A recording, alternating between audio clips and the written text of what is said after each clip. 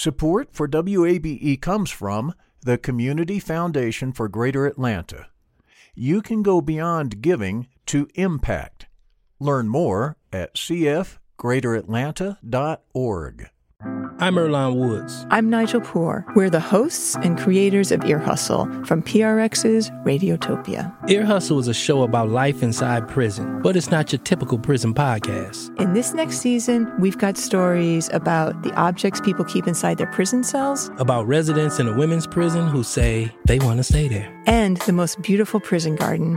Earlonne, I will never forget it. Ear Hustle. Stories about life on the inside, told by those who live it. Find Ear Hustle wherever you get your podcasts.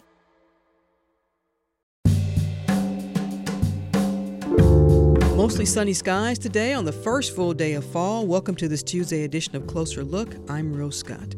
Coming up in just a moment, we begin a series of conversations with CEOs about diversity and inclusion. From Atlanta-based Newell Brands, CEO Ravi Salagram joins me. CEOs today need to also be change agents. I think consumers want companies and brands to do societal good. Today they say, hey, brands are trusted, but you also have to do something that helps the good of society. That conversation is coming up in just a moment. But first, reports are President Donald Trump is coming to Georgia this Friday. That's according to the Atlanta Journal-Constitution. Now, a Closer Look reached out to the White House for more details, but as of our time, we have not received a response. Now, in other news, a third person has died from COVID-19 at the Stewart Detention Center in South Georgia. Officials say 61-year-old Cipriano Chavez Alvarez had been hospitalized since mid-August in Columbus. And we do know that more than 330 detainees have tested positive for COVID-19 at the detention center. And we also know that according to the Georgia Department of Public Health, there's been 307,339 confirmed cases here in the state. That's since March. And 27,394 have been hospitalized. And of those, 5,005 were ICU admissions. 6,604 Georgians have reportedly died due to the coronavirus. This is Closer Look. Closer Look continues now here on 90.1 WABE. This is Atlanta's Choice for NPR. I'm Rose Scott. These words are everywhere. There are signs in stores. Their NBA teams have the words on their jerseys. Employees are wearing T-shirts, and the words are painted in massive letters on crosswalks, sidewalks, and on Atlanta's Beltline. The words are Black Lives Matter. Since the killing of George Floyd by a white police officer in Minneapolis, it has started a wave this summer of protests and calls for social justice. And then add in the video footage of Ahmaud Arbery's shooting death. Add in the police killing of Breonna Taylor and the shooting death of Rayshard Brooks right here in Atlanta. And all of these calling for police reform or just overall addressing racism and other social justice issues. And there's something else. Corporations are committed to social justice initiatives, pledging more diversity and inclusion. But what does that really mean? What does it mean for a corporation to tackle these issues? Well, today we begin a series of conversations with presidents and CEOs of corporations, of big businesses. And we're starting with Ravi Salagram. He's the CEO of Atlanta-based Newell Brands. You're probably familiar with them. The consumer goods company, well, they manufacture a lot of products we're all familiar with. For example, Papermate, Sharpie, Sunbeam, and yes, Mr. Coffee. Now, Ravi Salagram was named President and Chief Executive Officer just last year, but he has an extensive background in consumer brands. And now we welcome him to the program as we kick off this series. Thank you for taking the time. I really appreciate it. Rose, I'm absolutely thrilled and delighted and honored to be here with you. Well, thank you. Let's begin here. How do you define diversity and inclusion? Yeah, to me, Rose, there's really three aspects. Mm-hmm. There's diversity, there's inclusion, and belonging. And diversity and inclusion are just the means to the end of belonging. A feeling I want to create a few different things in our work environment. A feeling where everyone, regardless of color, race, religion, ethnicity, to really feel that they can bring their whole selves to work. I don't want people to have to lead double lives. Mm-hmm. I want them to be themselves, because when you are yourself, the best side of you comes out. And diversity and inclusion really, when you have diverse thoughts, when you have thought leadership, innovation starts coming through. It's so important in consumer products. But for me, the other important thing, especially for Black employees, Hispanic employees, people of color, any people who are different from the quote unquote norm, is that they need to have a level playing field. Mm-hmm. It's not about partiality or favoritism. It is about a level playing field that the opportunities for them are the same, that they can thrive. So I've created an advisory group for myself, mm-hmm. which I call Black Lives Thrive. And at Newell, we may not be able to change the world, but we can certainly change the world of Newell and make it a better place. So when your very poignant words came back, ringing in the memories of George Floyd, a few days after that, I wrote a note to my employees called Embracing Humanity. Mm-hmm. And I don't know if you've seen that note, and if not, I'll send it to you. But it was, for me, it just poured out of my heart, because it is really, for me, I love America. Mm-hmm. And America has been very kind. I've been 3 times public company CEO. And for me, the American dream is alive and well. But the American dream can't just be for a select few. It has to be available for all. And there are some systemic barriers for certain sects. So we've got to remove that. And actually, we're going to play a clip from that, because you narrated that as well. We're going to play a clip from that in just a moment. But I want to go back to something that you just talked about, because you said, this is what I want. This is what we want the company to represent. So let me ask you this. How do you ensure that philosophy, from you being at the top, filters down to all the different levels? Because you can have that ideology, but maybe you don't have a director or manager, or maybe you have a director or manager who may not understand it. So how do you get that message then to the next level of executives or directors or managers? Rose, that's a great question, because I'm just an orchestra conductor. And for me, you need people who play the music. And so the leadership team is so critical.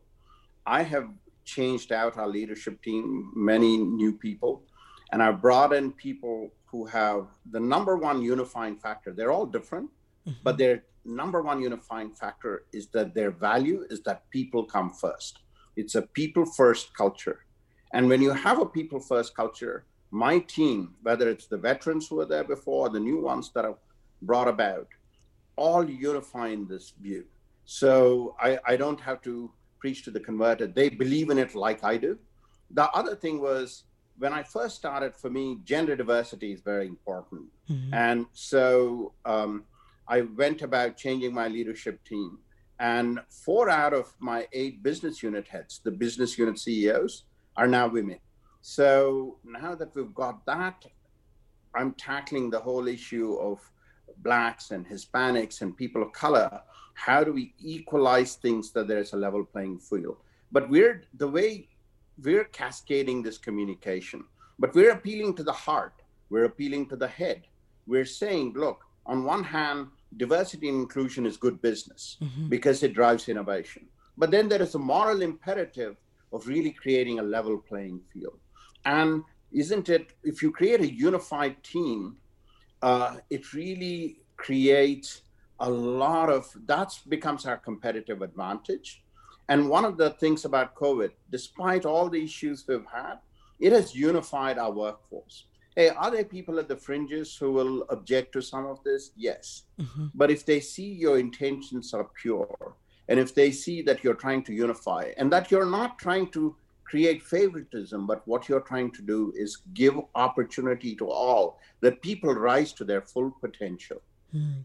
And now we're going to get to the part of this conversation where we talk about how you respond to what's taking place in our nation. So I want to play the beginning of the narrated address that you gave to the Newell Brands organization. Take a listen. Dear Team Newell, we're going through a tumultuous period and a traumatic time, when now more than ever, it is so important for us to embrace our humanity. First COVID-19, and a spring for some spent sheltering at home. Just when we were beginning to see a faint light at the end of the corona tunnel, the nation looked in horror at the brutal killing of George Floyd, a black man in Minneapolis, while in police custody. Only months earlier, Ahmaud Arbery was shot and killed in Georgia while jogging. And Breonna Taylor, an EMT, was shot and killed in her own home in the middle of the night. The list sadly goes on.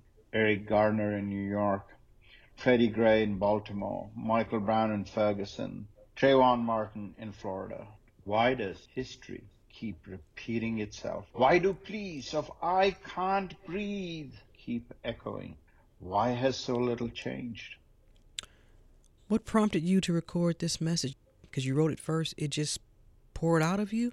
Yeah, it had been building up, Rose.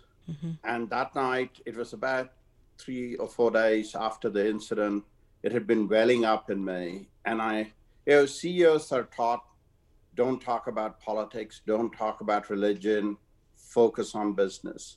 But I think, look, today it's about stakeholder value. And I think we've got to, as CEOs, do something. And so there was just this force inside me. And I started writing. It was at about 10 o'clock. And I still, I started writing on a pad and with my Sharpie gel pen and started putting it down, and the words just flowed. And then I got my daughter to look at it, and then my head of communications, and with some edits. And then I read it to our affinity group, our ERG, and said, hey, this just is spontaneous. Is it okay? And they said, sure. And they said, record it. I think consumers want companies and brands to do societal good, which is different from the 50s and the 60s. Today, they say, hey, brands are trusted, but you also have to do something that helps the good of society. And so it just came out, and I truly believe in it. And the important thing is our teams believe in it. I've had many, many letters from employees, and the employee base says, hey, we're with you, and we want to support you. And we've started dialogue in various businesses between Black, white, brown employees to say, how do we make Newell a better place to work? How can we bring our whole selves to work? So we're creating these dialogues. So we're doing a number of initiatives. So we've got 5 pillars, Rose, that I can talk about, unless you want to clarify anything. No, we can get to those in a second, but I do want to, before we get to those, I want to get your thoughts on this, because I was reading a piece in the Harvard Business Review earlier this summer where it talked about, and I'm going to quote them here, consumers and employees are now looking for more than corporate social responsibility. They're looking for what the author calls corporate social justice. So if that is the trend, as you say, that's the shift from the 50s and 60s, but you're the CEO, you have a responsibility to, yes, your employees, but also to your investors and to your board. So when someone says, okay, that's great, CEO Salagram, but don't forget, we do have some profits here that we want to see increased. What's your response to them? So I think, Rose, that's a great question. I don't think that shareholder value and stakeholder value are mutually exclusive. Shareholder value is driven when employees band together to delight customers and consumers, and that's how your revenues go up and profits go up. When you have employees being super productive, you don't need to keep adding people to do the same work because they're doubly productive. So to me, this is very important, because happy employees means happy consumers, because happy employees create great new products, great new services, great experiences for consumers. And that only results in shareholder value. So if you don't believe in that, and if you think they're two separate things, then you won't win. You've got to believe that employees are your greatest asset who will move the needle. But Rose, in my last 2 assignments, and I think the same will happen, I'm hoping will happen here, is we've driven tremendous shareholder value. But that's always come from a people-first mentality. The voice you hear is Ravi Salagram. He's the CEO of Atlanta-based Newell Brands, and he kicks off our series of conversations with corporate presidents and CEOs as we talk about what does it really mean for a corporation to tackle these issues when it comes to social justice. So let me ask you this. You talked about implementing these 5 pillars, these 5 tentacles. Let's go over some of them. Give me 2 that you feel are crucial. So I think the work environment, which we already talked about, where you foster authentic self-expression, you create an environment of mutual respect and understanding. The second, which is extremely important, Rose, is unconscious bias, addressing unconscious bias, where you dispel misconceptions and misperceptions. You try to reduce and eliminate stereotypes. And this comes about with a lot of training, systematic training, so that people don't have, because conditioning and how we grow up creates a lot of things in your head. And you look at things from a certain lens and judge people based on your lens, whereas another person looking at a different lens may come to a different view. So people say that even when two people are communicating in the same language, only 25% is actually understood or internalized the way it was meant to be. So you've got to really work on that. So that to me is very important. The third is really making sure there's equity. That you have pay parity, that you have promotional opportunities, that you have good representation, etc. And the final thing is, in terms of representation, we're creating a very systematic drive. Our board appointed a Black director, Sir Jay Johnson, who's an amazing star, went to Morehouse College here and did his MBA at Harvard. He's a CFO, brilliant financial mind. So we'll learn from him. And we're doing this now at different levels. We're beginning a systematic thing. Best athletes or Black, Hispanic, just get that diversity and representation. So let me ask you this then, and then you're just implementing these. So is there a assessment tool that you can use to gauge the effectiveness of this? Someone listening may say, well, okay, you've done the hiring, but how do you ensure that culture that you so brilliantly and wonderfully expressed coming into this segment that you want to have at Newell Brands? So how do you assess that it's going to be working? So we're about to partner with an external firm, Rose, to do a diagnostic, and we'll to benchmark attitudes, to look at behaviors, to check the temperature of the organization. And we also do engagement surveys with employees. So this is going to be a standard feature going forward. So I look at this as a marathon journey. And by the way, on the hiring, we've just got started. We're just scratching the surface. There's a lot of work to be done. By no means have we solved our representation problem. But the journey has begun, and it'll be a marathon, and we'll keep holding ourselves accountable by measuring the results and saying, are we making good progress? What is your advice to, whether it's an executive or a director or a manager or someone listening that says, I want to have that type of culture. I want to have that philosophy. Yeah, I think it's important that voices get heard. It's the job of leadership to create the environment where voices can be heard, where people can talk without fear. That is the job of management. But I think, like anything in this world, how you say things, how persuasive you are. You can be defiant, you can be aggressive, or you can be persuasive. So I think persuading and trying to reason, trying to appeal to the heart, appealing to the head, and not giving up, being tenacious, and making sure that there is a refrain. So I come originally from a country, India, Rose, where Mahatma Gandhi got independence through nonviolence and against a more powerful country at that time. But by rallying people through nonviolent means, but persuading the British that India had to be freed. So I think and Martin Luther King was inspired a lot by Gandhi. And I think that is the thing, that conversations have to go on. But I think leaders at the top cannot shirk their responsibility of creating the environment where voices can be heard. We've got to make sure these voices can be heard. And this advisory group I've created for myself they're at different levels. I want to hear their stories, and I want to be closer to the ground. I want to foster an environment where I understand the lives that they are leading and what they're going through.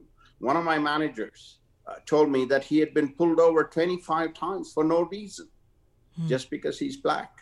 That is a gut-wrenching story. And you say, oh my God. When you hear these stories, or another manager told me he lives in a nice neighborhood and neighbors stopped him to say, show me your driver's license to show me that you actually live here. That's so demeaning. How can we let that happen?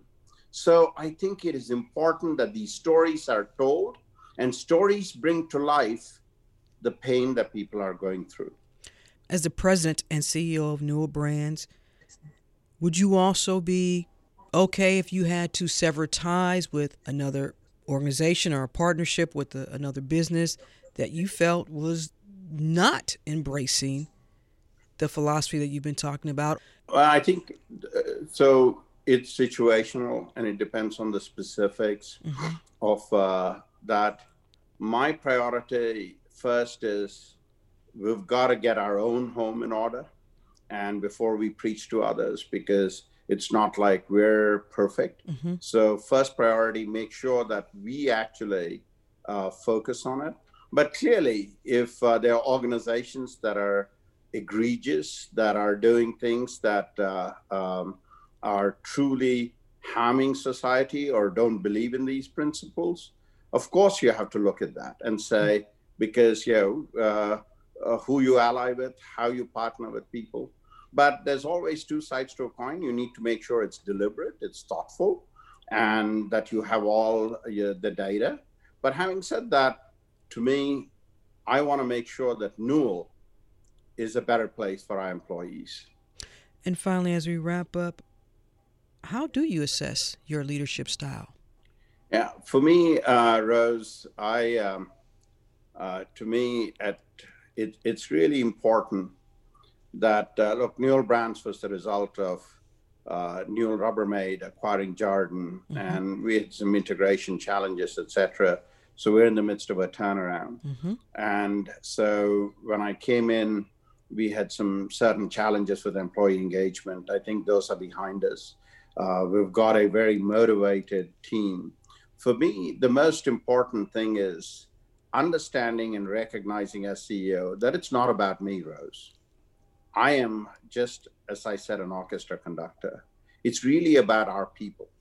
It is about empowering them. It is about helping them reach for the stars and achieving things they never thought possible. And so I'm just an enabler. And if I start getting a swollen head or I just have a big body, but I don't want to get a big head. And to say, hey, it's about you. And I'm just a servant leader. I'm in their service. And I fervently believe that. And the assessment is, I think, as our results climb, because of our people.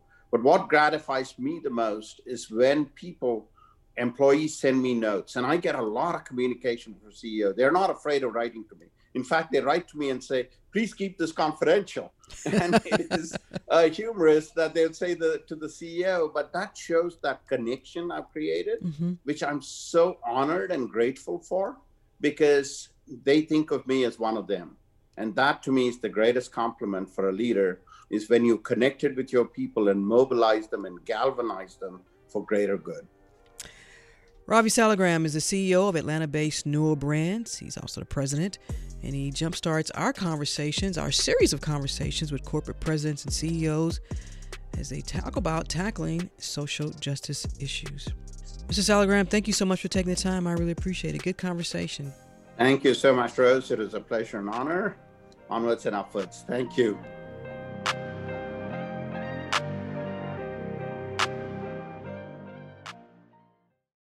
Support for WABE comes from the Community Foundation for Greater Atlanta.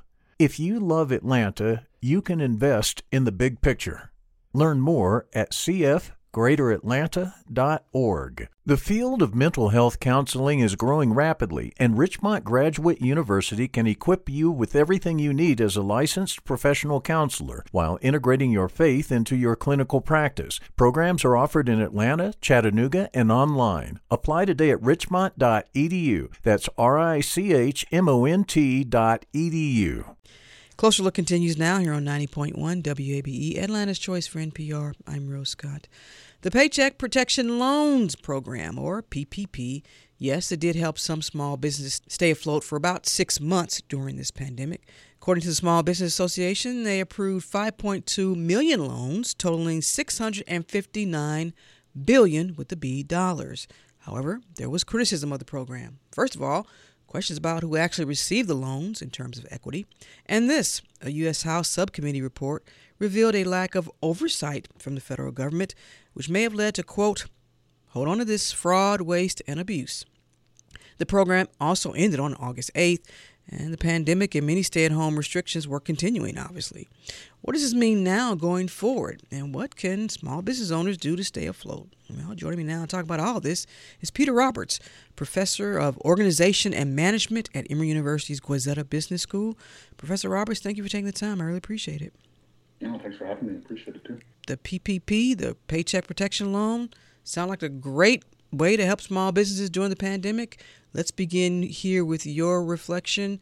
What should have happened in terms of the plan? A lot of people say the way they rolled out the plan was problematic to begin with.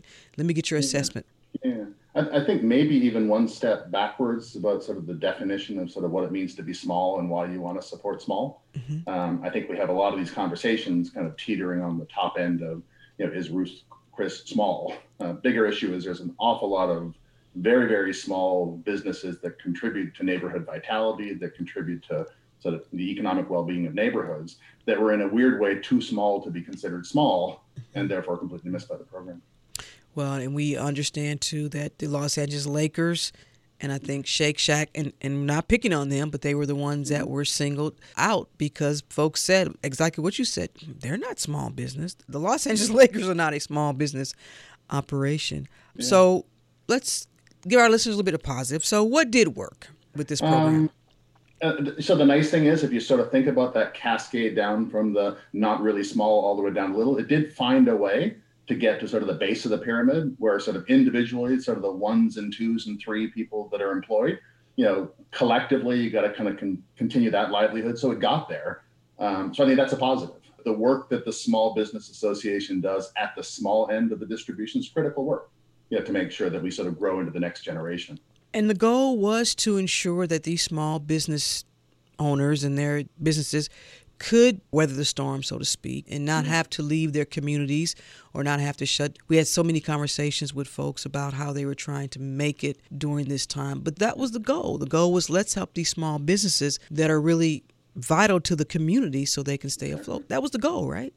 Yeah, that's right. If you think about that idea, it's sort of a stimulus to keep these very, very important small businesses going. And it's also a stimulus to make sure the people that work for them. So the idea that if you keep people on payroll, right, then the local shocks associated with these small businesses going under is not quite as strong. So that idea of sort of, keeping that sort of often invisible layer of vibrancy. And the reason we get so mad at the Lakers story is that most of us have this sort of underlying belief that says the Lakers should have been able to sort of take care of themselves and keep people on payroll by themselves. Mm-hmm.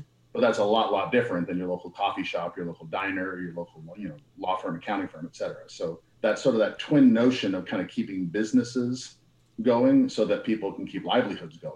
And we should note before we continue that the Los Angeles Lakers, Shake Shack, and Ruth Chris, I do believe they all either sent it back or declined to accept it. Now, I want to play a clip for you from a conversation I had back in May of this year with Yasmin Ferrari. She's a senior policy counsel for the Center for Responsible Lending. Basically, businesses that are more resourced were advantaged by the structure of the program in lots of ways. So larger payrolls, having existing relationships with financial institutions and commercial lenders. All of these are huge advantages. So there are a number of ways in which the program is structurally disadvantaged for the smallest of small businesses. She says something very interesting. They have existing relationships with lenders and with banks. And when we talk about small businesses, Professor Roberts, often that relationship is maybe not as strong as what she talked about. That was an issue as well. Yeah, and that's what got lost. People want to look for, when they look at things that sort of end up being biased against certain people, you want to kind of think, oh, it's the decision maker at the desk, and it's not the inability to get to the desk. Mm-hmm.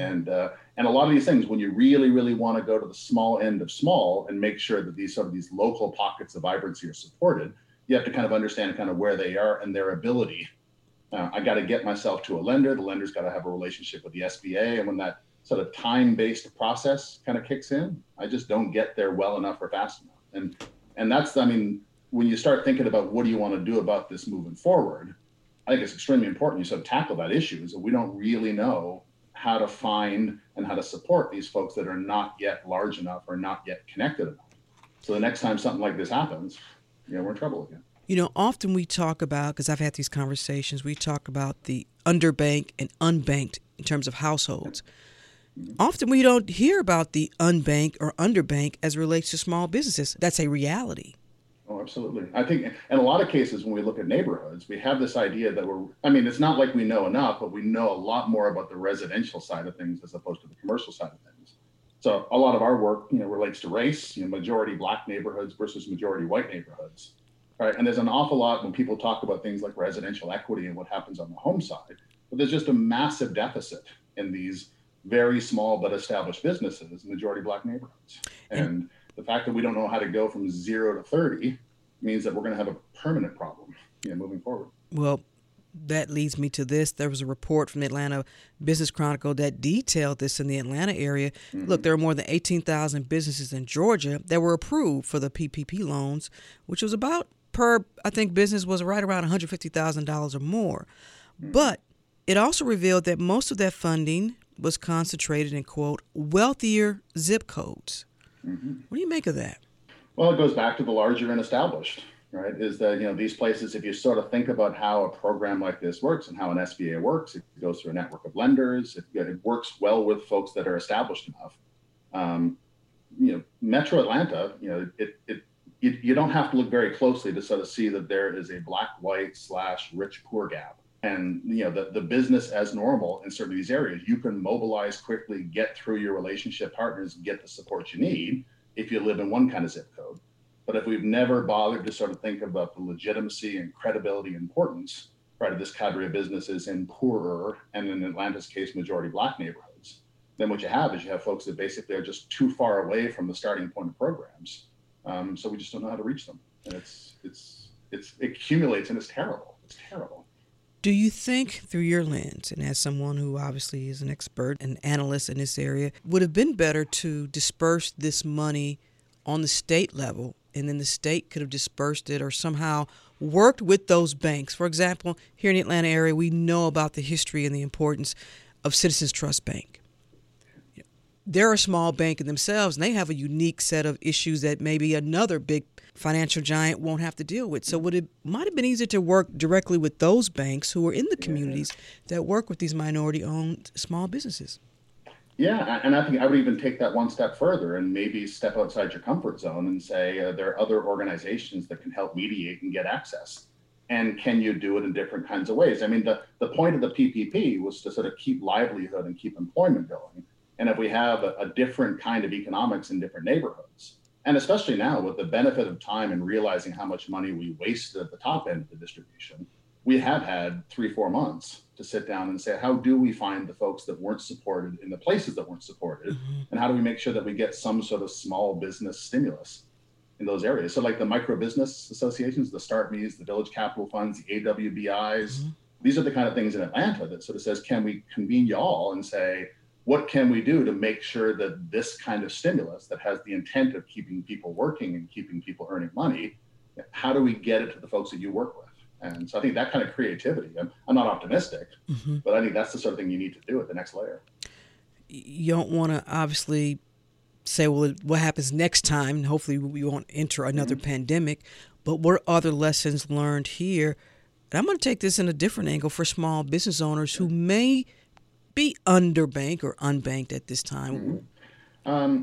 I've been thinking a fair bit about this, and there's the what can they do? When you identify the problem is with the systems and the structures, there has to be like a what can we do so that they can do. Mm-hmm. The one thing that I found troubling is we were looking at data from the SBA lending from the 2010 to 17. So look past previous meltdown and say, and the ratio of kind of what the SBA did in the majority Black, majority white neighborhoods, the ratios were exactly the same, right, over the 2010 to 17 period as they were during PPP. And that sort of suggests to you that it's not just a now problem with the quick fix, it's mm-hmm. the problem with the structure. And so I think what we need to do is we need to find a version of the SBA. We gathered a bunch of micro business support organizations. Says our challenge is we work with things that are too small to be small, right? So the kind of organizations that we're talking about that work in neighborhoods up against someone who employs 500 people, they're just, the Australians used to say that's chalk and cheese, right? Those are two very, very different things. So we need to find a way to put resources, right, kind of into neighborhoods so that historically marginalized folks have a chance to grab them and build businesses. And I'm actually quite confident that says if you can get them from that chasm from being informal to growing to that point when you make sense to the SBA, most models, right, that look at like when you come to the front door, there's not as much overt discrimination in this process as there is systemic and structural discrimination. So I think we've got to kind of go a we and they. Well, you and I both know when it comes to fixing a system that has systemic issues, as they say, that ain't easy. No, and when you add the fact that they're small, right, it's so very, very hard to get people with this discipline to say like 1,000 small things, right, have a huge impact. When you focus on the one small thing, why do we care so much? One employee, two employees, we're talking about a big problem, here. So having that discipline to go and say, like, it's almost like neighborhoods need drip irrigation, right? You need to kind of go in and say, we have to kind of find a way to get some of these things up and growing so collectively they contribute.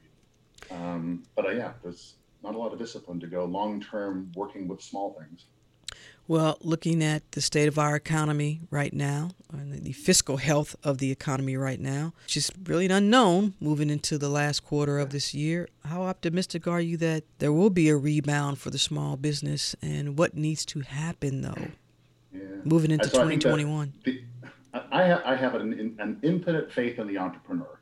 Like I really do. The Start Me program that we run, the amount of kind of like energy that is bubbling up below the surface, and that's sort of a persistent positive.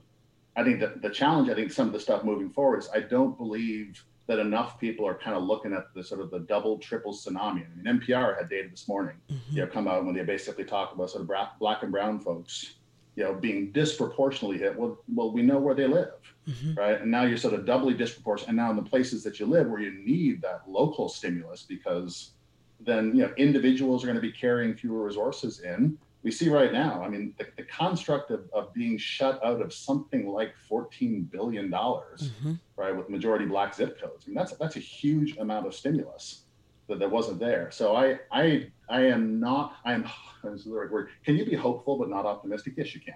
Right. I'm hopeful that the severity of the problem, if we can have more conversations like this, that will say that the only good thing about looking at garish numbers, like going, holy smokes, like you didn't get $3 billion, is it sort of opens up the policy sphere that says, how do I get the $3 billion into those neighborhoods? And I think if we have that sort of thing where people start getting creative in terms of what sort of organizational networks and how do you disperse and how do you make these funds available, I'm hoping that the fact that, as we're talking about large sums of money, that there might be some sort of creative policy that says we have got to work, right, on these 460 zip codes, because there's a lot of people live there, right? And there's a lot of people kind of looking for opportunities and looking for something positive. Entrepreneurs can deliver it, but they need some form of stimulus. And in terms of specific industries, Professor Roberts, what industries concern you the most moving forward, and will they be able to rebound? Yeah, I kind of look at, and again, I'm biased through the lens of our Start Me program that we're running in 3 different neighborhoods. I think that Brian talks about sort of the makers and the bakers. So I think there's food services. There's enough disruption, right, in food services with restaurants. He said there are going to be opportunities for people to not only feed folks, but also make a living feeding folks. Can we be creative enough to allow, for example, like home-based restaurants and home-based? So I'm optimistic there. That's also one of those things that's sort of available and accessible to the micro entrepreneur. But if we look at all sort of these things that have been displaced, right now, and having a chat with folks over in the mayor's office. So when you think about sort of our black and brown residents, like what jobs were they dislocated from, and then what's sort of the most facile path sort of through entrepreneurship. So definitely on the services side. And I also think if you sort of think about what else goes on in these neighborhoods, folks that are sort of genuinely interested in tailoring services to local populations. And so I think it leans services, it leans things, again, that people in the world of economic development tend not to look at. I don't really care about you from a development perspective unless I see you as a Shake Shack, down the road, where like multi-unit across country, but there's nothing wrong with having kind of a couple of barbecue shops, community cafe up the road. There should be 10 of those, in my neighborhood here. And I think those are the kind of things where the entrepreneur can definitely meet you halfway. Says, I got the skills, I have the aptitude, I have the, the risk orientation, but what I need someone who understands where I am, right, and where I want to go. And finally, has this pandemic forced you all with your Start Me program to change or alter or add or implement any new initiatives or resources moving forward? Yeah, absolutely, because it's that movement of saying, like, you certainly want to be sort of safe and careful with the people that you look to support. So the idea that, there's that, when you have an accelerator program, to getting together every Wednesday night and kind of working shoulder to shoulder. So that has to kind of switch to virtual. So I think some of that's going. You mentioned before, like, these importance of relationships. I'm a firm believer that it's sort of being shut out of those things. How do we make sure that the mentors that are so critical manage to establish these sort of relationships that they would have got face-to-face when it's through a Zoom link? So the team's working really, really hard to make sure that the entrepreneurs kind of benefit from the collective energy, and the mentors are there forming relationships. Because, that has, it's like this weird notion of, it's like the three heads of the apocalypse right now. There's just so much worrying and so much hunkering down. And I think it's isolation that's harmed a lot of these folks, kind of moving forward. And COVID's not going to help. So that's for sure. A lot of courage. Peter Roberts is a professor of organization and management at Emory University's Guazetta Business School. Professor Roberts, thank you so much for taking the time. Good conversation. Thank you. I appreciate it.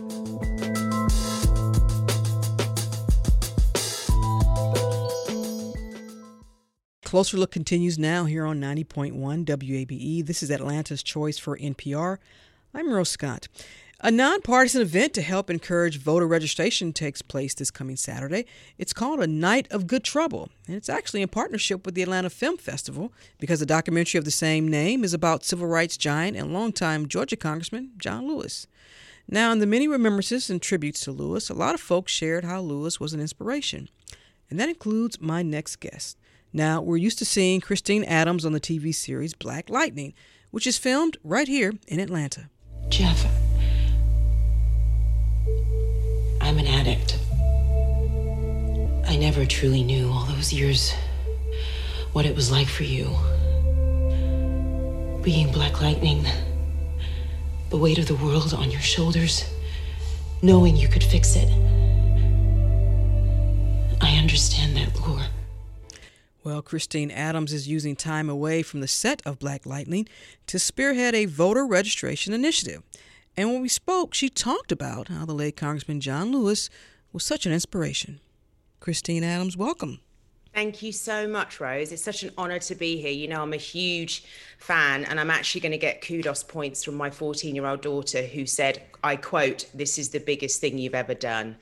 And, I've hugged Batman and James Bond, so I would take that as a compliment, Rose. You're a big TV star, film star, but this is the coolest thing you've done. This is it. Closer Look with Rose Scott. She actually dropped her cutlery mid-dinner and gave me 2 high fives. So, you know what? I didn't think I was big with 14-year-olds, but I'll take it.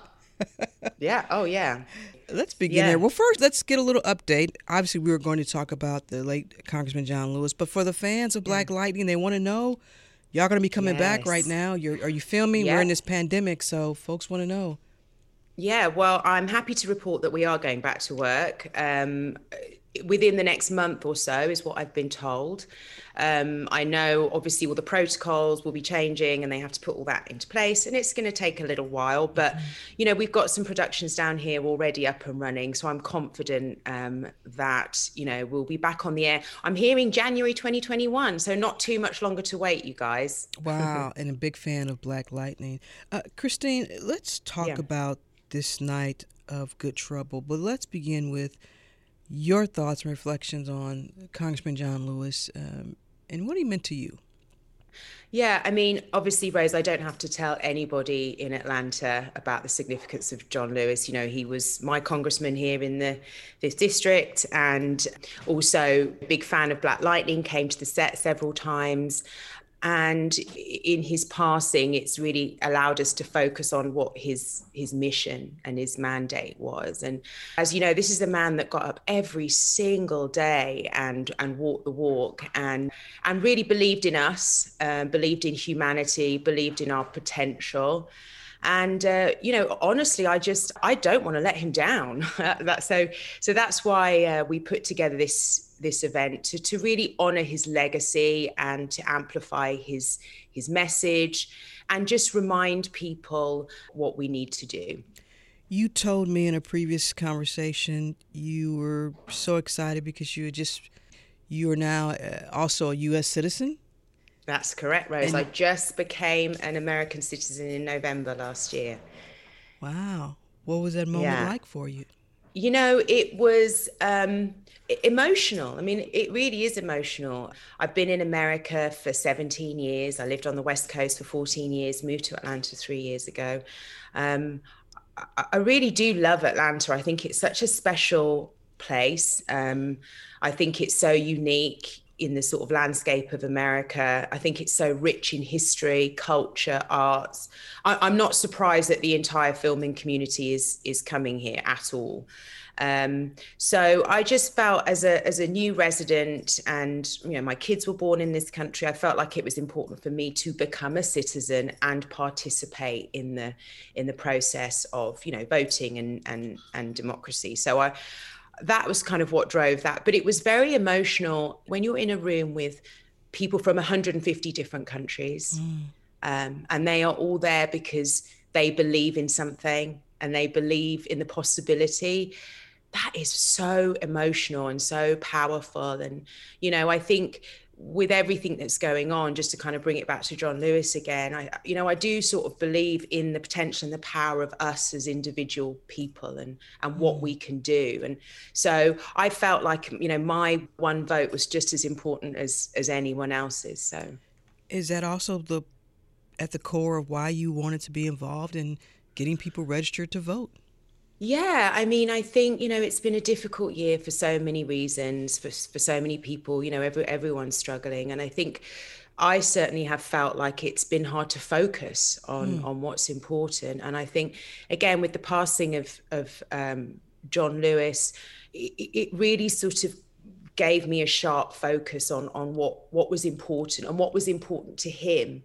And I think with all the chatter and all the noise and everything that's coming at us, I just wanted to kind of do something that was, empowering, but also very singular and really just encourage people to use their voice and use their power. It's the one thing we can do as citizens right now. So it just felt like it was an important thing to be part of. Could you ever have imagined that you would be part of a civic engagement movement?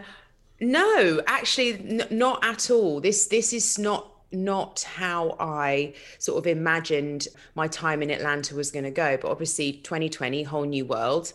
But I think just when I look at the life and the legacy of John Lewis, this was a man who got up every single day for over 60 years and fought for what he believed in. He said, if you see something wrong, do something. And I feel so compelled by that message. I'm so in awe and admiration of anybody that goes out there and fights the good fight. But John Lewis was extraordinary, because I'm not sure how you do get up every day and keep going, but he did. So I feel like the least we could do is just keep on walking. That's really all he wanted us to do. You walk and everyone will walk with you. So this is a people-powered revolution. And if people want to join us, then great. If they want to tell their friends, then great. I just want people to know that, we all have the power to do something. Let's talk about A Night of Good Trouble, which not that this is what draws me in, but when I saw dinner and a movie, and obviously, and also because we are in this pandemic. So how will you all be able to pull this off? It's there's definitely some logistics involved. We are collaborating or co-hosting with the Atlanta Film Festival. Chris Escobar, who I'm sure you've spoken to many times, is organising the film festival this year, and he's been doing a lot of drive-in movies over the summer over at my dad's garage and over at the plaza, and we've got this incredible location over at the Pullman Yard in Kirkwood, which was a former rail yard owned by the Chicago Pullman Company, responsible for really unionization of lots of African-American workers. So it's this incredible venue. It's vast. It's 27 acres. To talk about social distancing. So we have the space and the capacity to bring in over the course of the evening safely 100 cars. And there'll be 2 screenings, one at 7:15, one at 9:15, and we will have, you know, restaurant vendors, some of the best restaurateurs in Atlanta. We've got 8 Arm who have just confirmed. We've got the Octopus Bar. We've got the Abby Singer. They will be there, and we'll also have a poster art show curated by local artist Fabian Williams. So. We're really excited, and because of the space, and if anyone's interested, they can go online, they can look at the Pullman Yard and what it looks like. We're able to accommodate guests safely. Now, if you're extra paranoid, you can stay in your car all night. You'll never have to leave. We'll bring the food to you. It's perfect.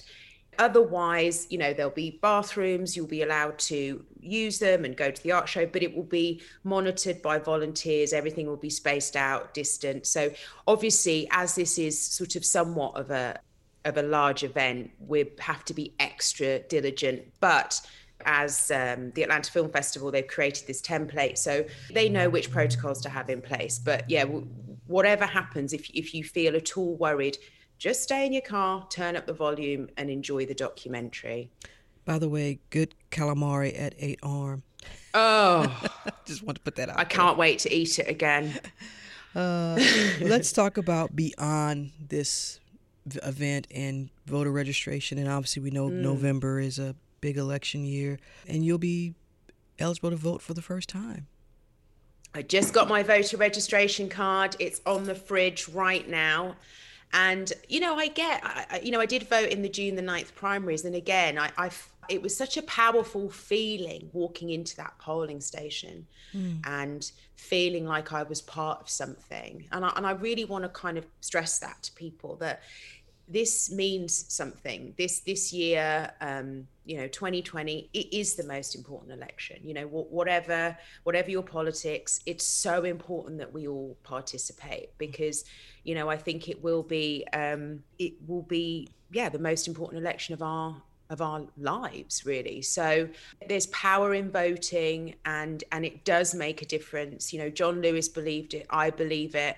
I know it's easy to be disillusioned, and I understand all the reasons why, but I do believe that this is something we can do if we all just turn out. So that's really what I'll be doing, you know, beyond the 26th. I'll be continuing to sort of message, like, let's get out there early, let's vote by mail, let's just show up. And so that's what I will be doing between now and November the 4th.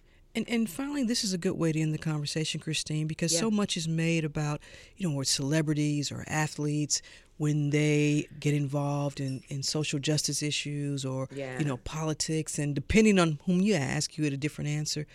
But let's be really clear, regardless, as you said, of your politics, folks like you and athletes and entertainers and celebs, you have influence. And so when you hear folks say, well, they just need to stick to their craft and not get involved, what's your thoughts on that? I mean, here's my answer to that and my perspective, for whatever it's worth.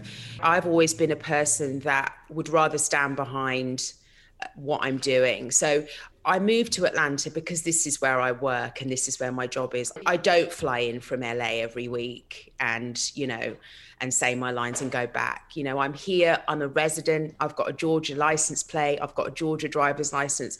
I'm committed and I stand with the people of Georgia. The people I work with are Georgians. I care about them, I care about their families. This is my community. So, you know, I do understand that criticism, and I understand why it might seem a bit annoying when someone from Hollywood gets involved, but I am here. I did become a citizen. I believe in this stuff. You know, I put my money where my mouth is. So I hope that's sort of enough validation for people that might be thinking, ugh, here comes another actor, you know, grandstanding. But I I hope I'm doing the work. I think I'm doing the work. And, you know, I believe in us. And I think Atlanta is a phenomenal city. And I think it deserves the change that it wants. And I just want to be part of it. I mean, because I am part of it. So it's important to me. I'm not a visitor. I'm a resident. So. And I'll tell you, I have to echo that. Atlanta embraced me when I moved here in 96. So I totally understand that. It's called A Night of Good Trouble. We'll have a link to the event on our website. Christine Adams from the TV series Black Lightning. Thank you so much for taking the time to share your thoughts about the inspiration from John Lewis, and much continued success. Thank you so much, Rose. It's been such a pleasure. Will you have me back on again just to talk about other stuff? Absolutely. And oh, good. Okay. And, you know, I think I need to send your daughter a Closer Look mug or something. Oh, that would be like Christmas came early. Oh, I really appreciate it, Christine. Best of luck to you. We can't wait for Black Lightning to come back. Thank you so much, Rose. That's it for this edition of Closer Look, which is produced by Grace Walker and LaShawn Hudson. Our engineer is Shelley Canavy. This is 90.1 WABE, Atlanta's Choice for NPR. I'm Rose Scott. Hi, it's Terry Gross, the host of Fresh Air. We bring you in-depth, long-form interviews with actors, directors, musicians, authors, journalists, and more. Listen to our Peabody Award-winning Fresh Air podcast from WHYY and NPR. The Gold Dome Scramble podcast is now plugged in, a WABE Politics podcast. New name, same on-the-ground reporting from us, WABE Politics reporters Sam Gringlass and Raul Bally. We'll cover local, state, and national politics as we talk to politicians and voters to break down each week's biggest headlines. New episodes drop on Fridays. Listen and subscribe at WABE.org or your favorite podcast platform. WABE.